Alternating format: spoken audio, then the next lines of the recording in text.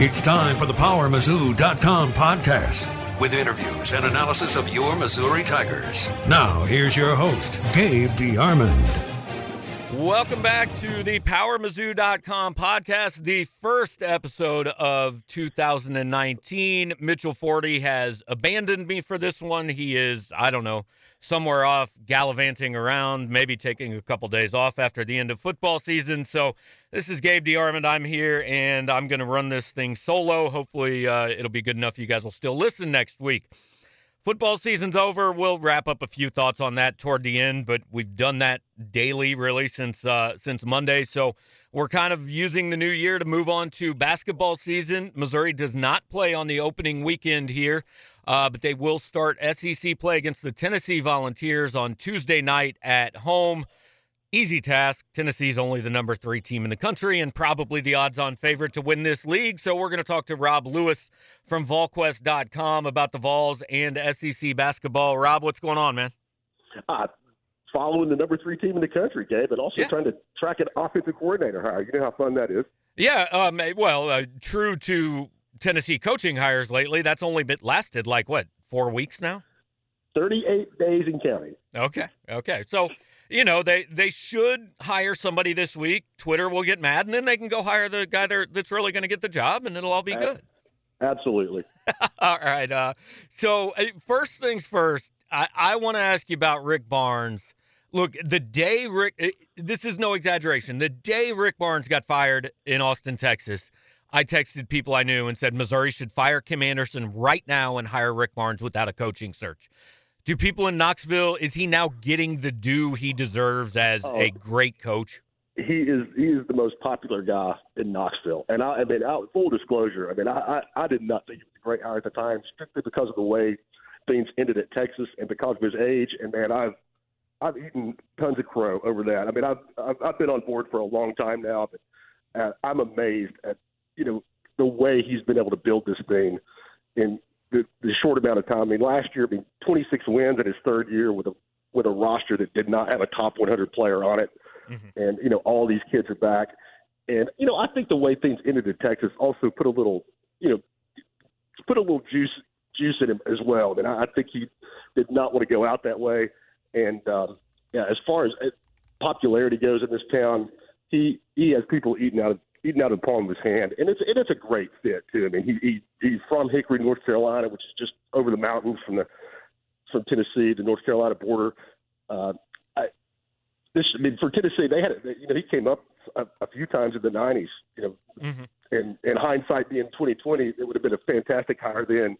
But just can't say enough about the job he's done. And again, without a roster that is loaded with McDonald's All-Americans or anybody even approaching that kind of status. Well, and some coaches, look, Rick has gotten those guys in the past. Obviously, Durant played at Texas. TJ Ford played at Texas. He's capable of getting those guys. But some guys I almost think, and I think Cuonzo Martin is a little bit this way too, they're almost better when they don't have those guys. Because, correct me if I'm wrong, I think Rick's Final Four at Texas wasn't with Durant. No, but it was with LaMarcus Aldridge. Okay. Well, he was okay, I guess. TJ Ford. Yeah. And TJ Ford. So he was – but also, I think, and I'm not trying to cast aspersions. I'm not saying that everybody that gets these kids is doing anything shady. But I think it's been proven pretty much everybody is.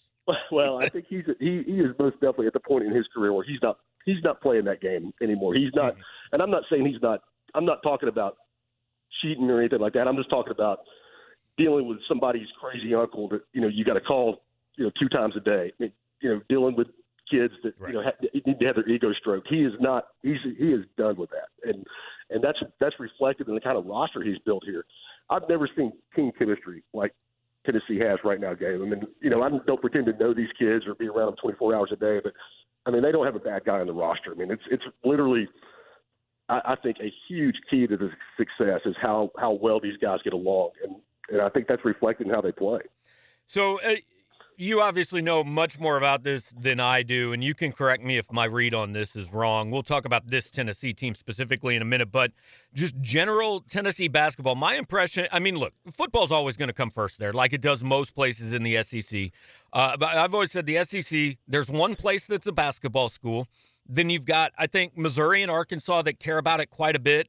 And then Tennessee, I think, is right there as far as when they're good. Like, that's a huge arena. That's a pretty good basketball fan base. It's just, it's not ever going to get the attention football is, but they care much more about hoops in Knoxville than most of the SEC does. Oh, no question. I would put it right. I mean, I would agree with you completely, David.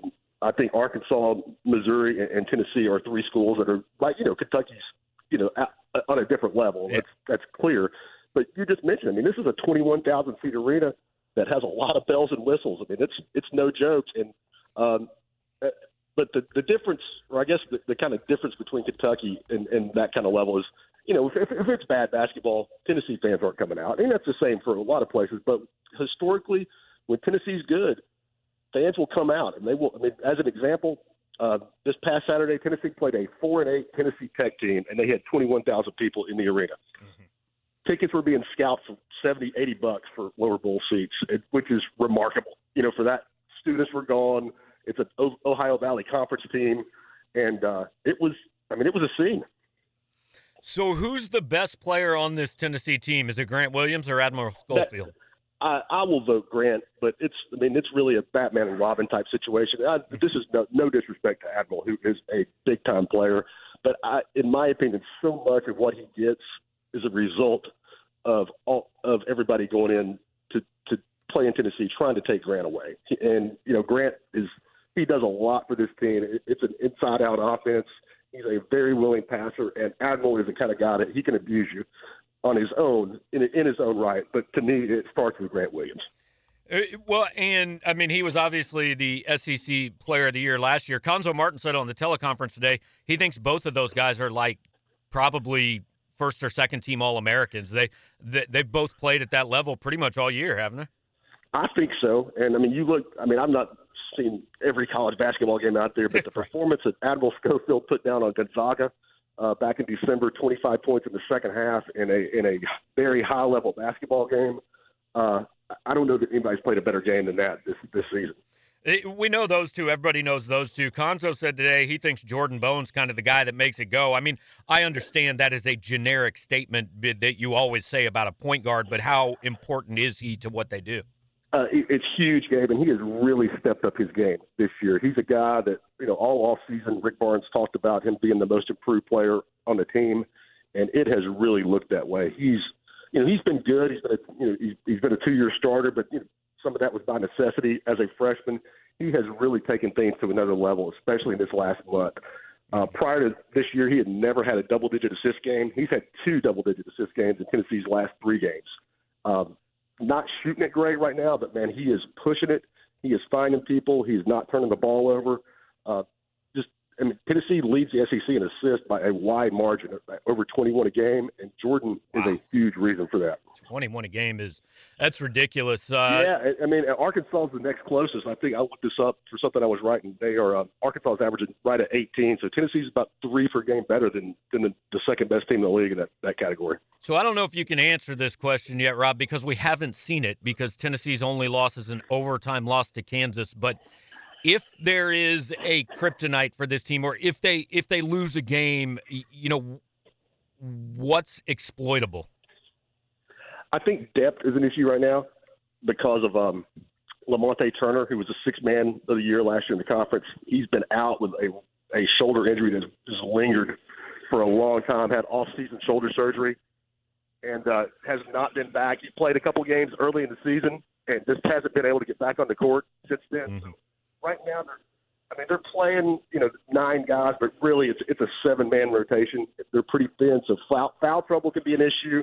And, teams with a lot of size can give Tennessee problems. Grant is his numbers speak for himself, but he's a 6'6" power forward, more or less. Right. Kyle Alexander is a 6'11" guy, but he's also, 210, 215 pounds, so he's not exactly a brute in there. So teams with exceptional size can give them problems, but really right now foul trouble, I think, is kind of their Achilles heel, and that's a lot because of depth. And that, you saw in Kansas, Tennessee played them toe-to-toe. Grant Williams fouled out, and Kansas kind of pulled away easily in overtime. Yeah, well, those two things are bad news for Missouri on Tuesday night because they really only have one big guy, and you are familiar enough with Konzo Martin's teams to know that they're not really going to play at a pace that's going to wear you out and bring depth into play. Yeah, that's what I'm going to be really interested to see how that works out, because that's kind of been one of Rick's biggest, teaching points these last few weeks. He's after his guys to play faster, to push it, and they've been doing that. And yeah, I know Cuonzo is not going to want to play that way, so that'll be a kind of an interesting to see who can kind of impose their will and create the tempo they want. Yeah, this is actually a pretty big game for Missouri from the standpoint of, look, it's not one you expect to win, but their next 3 games are like at South Carolina, Alabama at home, at A&M. They're all winnable. This team has actually done enough now in the non-conference that people are starting to go, hey, if you can pick up some wins, you might get into that conversation down the road. So starting it with a win over Tennessee would be huge, as obviously not likely, I would say. But, this I don't know. We see every year playing college basketball on the road is not an easy – I think it's the toughest sport to win away from home, because I think officials lose their minds. No question about it. And I expect Tennessee to win, but it certainly won't surprise me. And I think what will benefit Tennessee greatly is the experience they have. I mean, they start 2 seniors and 3 juniors. I mean, they've got a lot of experience on this team, and going on the road is not something that's going to be new for them. But they've only played 1 true road game thus far, which was at Memphis, in a game that was, Tennessee was in control of that one, but it wasn't like they just lit the world on fire. One more on this matchup specifically with Rob Lewis of VolQuest.com, and then we're going to talk a little bit about the SEC. But, this game is interesting from the Cuonzo versus Tennessee perspective, but the one that's going to be really interesting is February 5th when he returns to Knoxville for the first time. I don't think it's widely known, but I don't think it's a super secret either that the parting wasn't exactly great when he left there. What kind of venom will there be from Tennessee fans when he rolls into town in about a month? And I hope very little. I think Cuonzo Martin is a really good guy, and I had really good experiences with him in his time here. So, I hope Tennessee fans are, don't embarrass themselves. But yeah, it was a little contentious, and I think it got that way more so after the fact with some articles that were written long after his departure.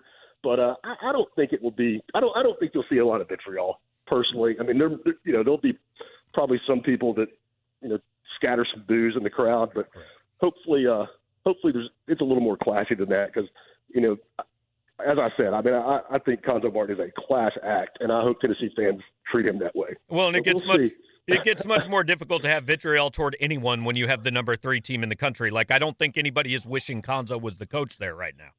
Yeah, I think that's pretty accurate. So, all right, let's look around this league. A couple months ago, I really thought this might be the best conference in the country. It isn't. Not anymore. Yeah, it isn't at all. I think you've got 2.5 really good teams. I think Tennessee's really good. I think Auburn is very good. And I think we all know Kentucky at some point is going to be really good. It's a Kentucky blueprint. They don't look good in November, and getting blew North Carolina out, had a nice win at Louisville this weekend. They're getting better and better. And I'm sure, like you said, Gabe, that's what you expect with, the way Cal builds his roster these days. Auburn, I don't think is quite as good as I anticipate. I'm not saying they're bad, but I thought they were certainly, easily a top 10 team. Now I think they're a fringe top 10 team. But after that, Mississippi State has a nice squad. LSU, I'm not sold on LSU. And then after that, I think it's completely wide open. After those 5 teams, I think Florida has been a disappointment. Yeah, Vandy with the injuries. I didn't expect them to be great, but I thought that, top 25 type team, and certainly, a shoe-in for the NCAA tournament, and that's no longer the case. So, I'm with you, Gabe. It's certainly not where it was last year, and I think you're going to see a lot of teams beat each other up in that mid-range. Yeah, and so, in Knoxville, the goals, I think, have to be realistic and pretty clear. SEC title, number 1 seed, this is a legitimate national championship contender.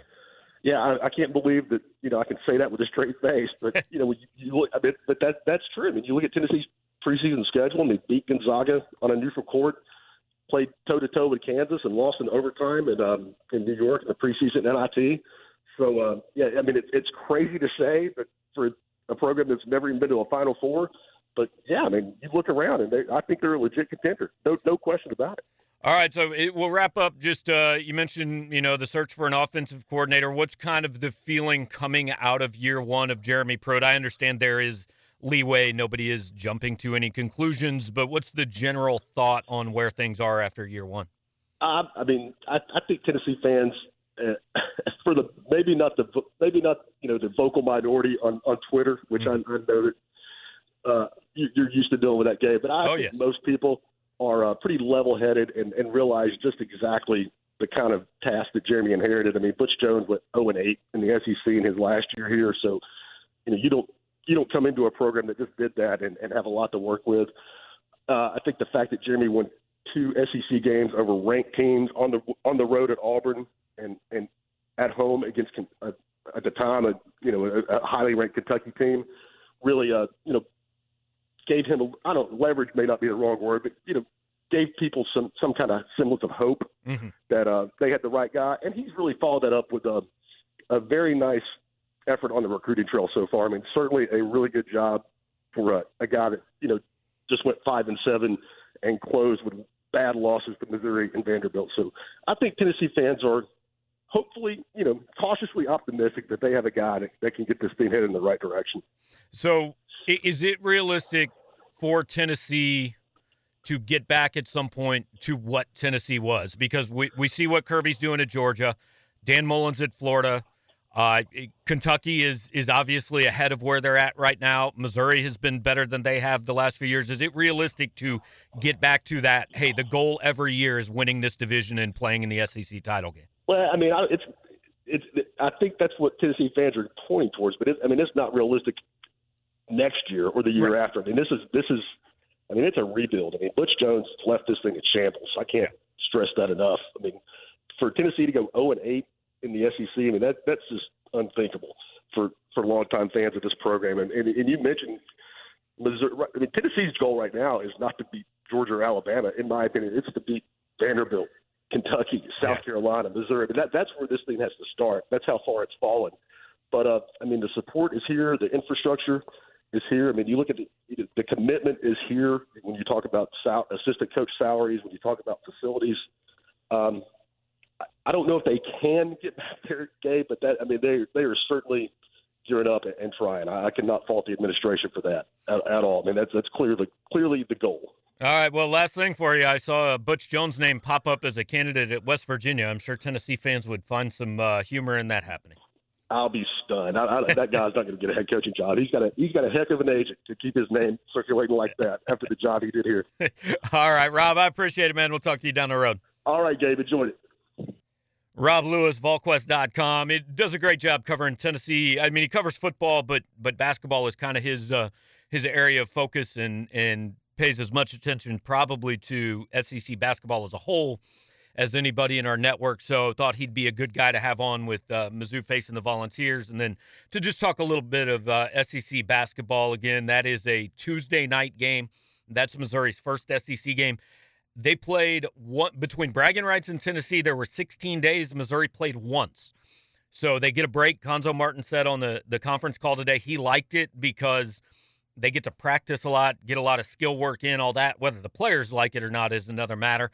But once Missouri gets back on the floor on Tuesday night, there's, I think, one other bye at some point this year, but it is pretty much Tuesday or Wednesday and then Saturday every week from now till, the first week in March when they'll play the SEC tournament, which is back down in Nashville this year, and we'll be there. We'll be at all the home games, a few of the road games, all that. So this team is 9-3 coming out of the non-conference. I've said a number of times, I think it's the best you could have hoped for with Jonte Porter out. I think they have put themselves in a position not yet to talk about the NCAA tournament, but where you could maybe down the road be in a position to talk about the NCAA tournament. The way I'm looking at it is I think Missouri is going to have to get to 10-8 in the SEC to really have any realistic shot of saying, hey, we're going to Nashville playing for a tournament bid, because last year the SEC was good enough that if you went 500 and Missouri got enough wins in the non-conference, if you went 500, you were going to get in. I don't really think Missouri's non-conference has been all that impressive. I mean, UCF is a probable tournament team, but right now that's not a quadrant one win. Xavier is not a quadrant one win. I'm not sure that's a tournament team. Illinois, it was fun to win for Missouri fans. It was a big win for Missouri fans. It's not a good win. They are not a good basketball team. So Missouri really doesn't have any impressive resume wins yet. So they start with Tennessee at home, then mention those next 3 games at South Carolina, home against Alabama, at Texas A&M. I think Missouri's goal here should be 3-1 when they go to Fayetteville, Arkansas on January 23rd. That has always been a tough place to play. Missouri hasn't had good luck down there recently. That's probably a loss. But then LSU comes to town. That's one you should win. Auburn comes to town. Auburn's a good team, but it's at home. You get Vanderbilt at home. That's 3 straight home games. If you can go 2-1 in those, you're at Auburn, so that's probably a loss. But then Vanderbilt's at home. Basically, this team's going to have to find a way to go 7-2 at home. They get Tennessee and Kentucky at home, so those are not easy games. But if you can win the rest of the home games and you find a way to steal 3 or 4 on the road, you're going to have yourself at least in the discussion for a tournament bid going to Nashville for the SEC tournament. And where this team was a month ago, that's not something I thought we'd be talking about at any point this year. Want to kind of put a bow on football season. Hey, Liberty Bowl was what it was. We have broken it down 6 ways from Sunday. I'm not really interested in doing it anymore. Very emblematic of the season, a game that was close, a game that Missouri needed to make one more play than it made to win. Overall, this season was a step forward, not as big a step as many had hoped, not as big a step as it could have been, but clear progress. This time of year now is really strange. In the past, this has always been recruiting time. This has always been leading up to signing day, a month left, what's going to happen. Now there's 3 spots. Missouri needs 2 defensive ends and an offensive lineman, and that's it. So there's not going to be a ton of visits. There's not going to be a ton of recruiting news. They're looking at 3 spots. I think the biggest news over the next month is going to be how many guys are transferring out, how many spots are freed up. Certainly some of them will. Certainly some of those will play quarterback. And then we are watching Albert Okwuegbunam over the next 11 days at some point will make a decision whether he is staying at Missouri or going to the NFL. I think he should stay. I don't think he's ready to be an NFL player right now. That said, what I think doesn't much matter. If somebody tells him they think he's ready to be an NFL player and he's going to be drafted high enough, I think there's a pretty decent chance he leaves. Messiah Swinson is going to be healthy next year. Daniel Parker played well. I don't think it's a killer if you lose Albert, but Albert is obviously a guy who can make a huge difference and maybe even win you a game or 2 over the course of next season. I think the biggest thing about next season, they've got to find a pass rush, whether it's Chester Graves, whether it's another defensive end, whether it's a freshman coming in, whether it's Jatorian Hansford and Trajan Jeffcoat becoming guys on that defensive line. And honestly, I think starting because I've seen enough out of the guys that started at defensive end this year. And whether Trey Williams is on the team or not, I don't think Missouri has enough at that position. I think it was the biggest problem with this team outside of special teams, which was mind-numbingly bad. Outside of special teams, the lack of a pass rush was the biggest thing. I think DeMarcus Acey and Christian Holmes are good enough. I think Tyree Gillespie and Joshua Bledsoe are good enough in the secondary. I don't think it's not an elite secondary, but I think it's good enough to win you a good number of games. But I don't think you can give an opposing quarterback 9 seconds to stand back there and find somebody because even elite secondaries can't cover for 9 seconds. So defensive end and special teams, I think, are the biggest hurdles to clear between now and next August 31st in Laramie, Wyoming, when the 2019 team takes the field. We'll have all kinds of time to talk about that. It is mostly basketball mode now for the next, 3 months. Missouri, Tennessee on Tuesday night. Later this week, we will start kind of ramp-ups, little non-conference review, a little SEC preview, all that, really start hitting Missouri basketball and where things stand there. So Thanks for listening. We'll be here every Thursday in not every Thursday, most Thursdays in 2019. Eventually, Mitchell will be back here and will be on the podcast with me. And so you don't have to listen to 25 minutes of me every week. But thanks for listening. We'll be back next week.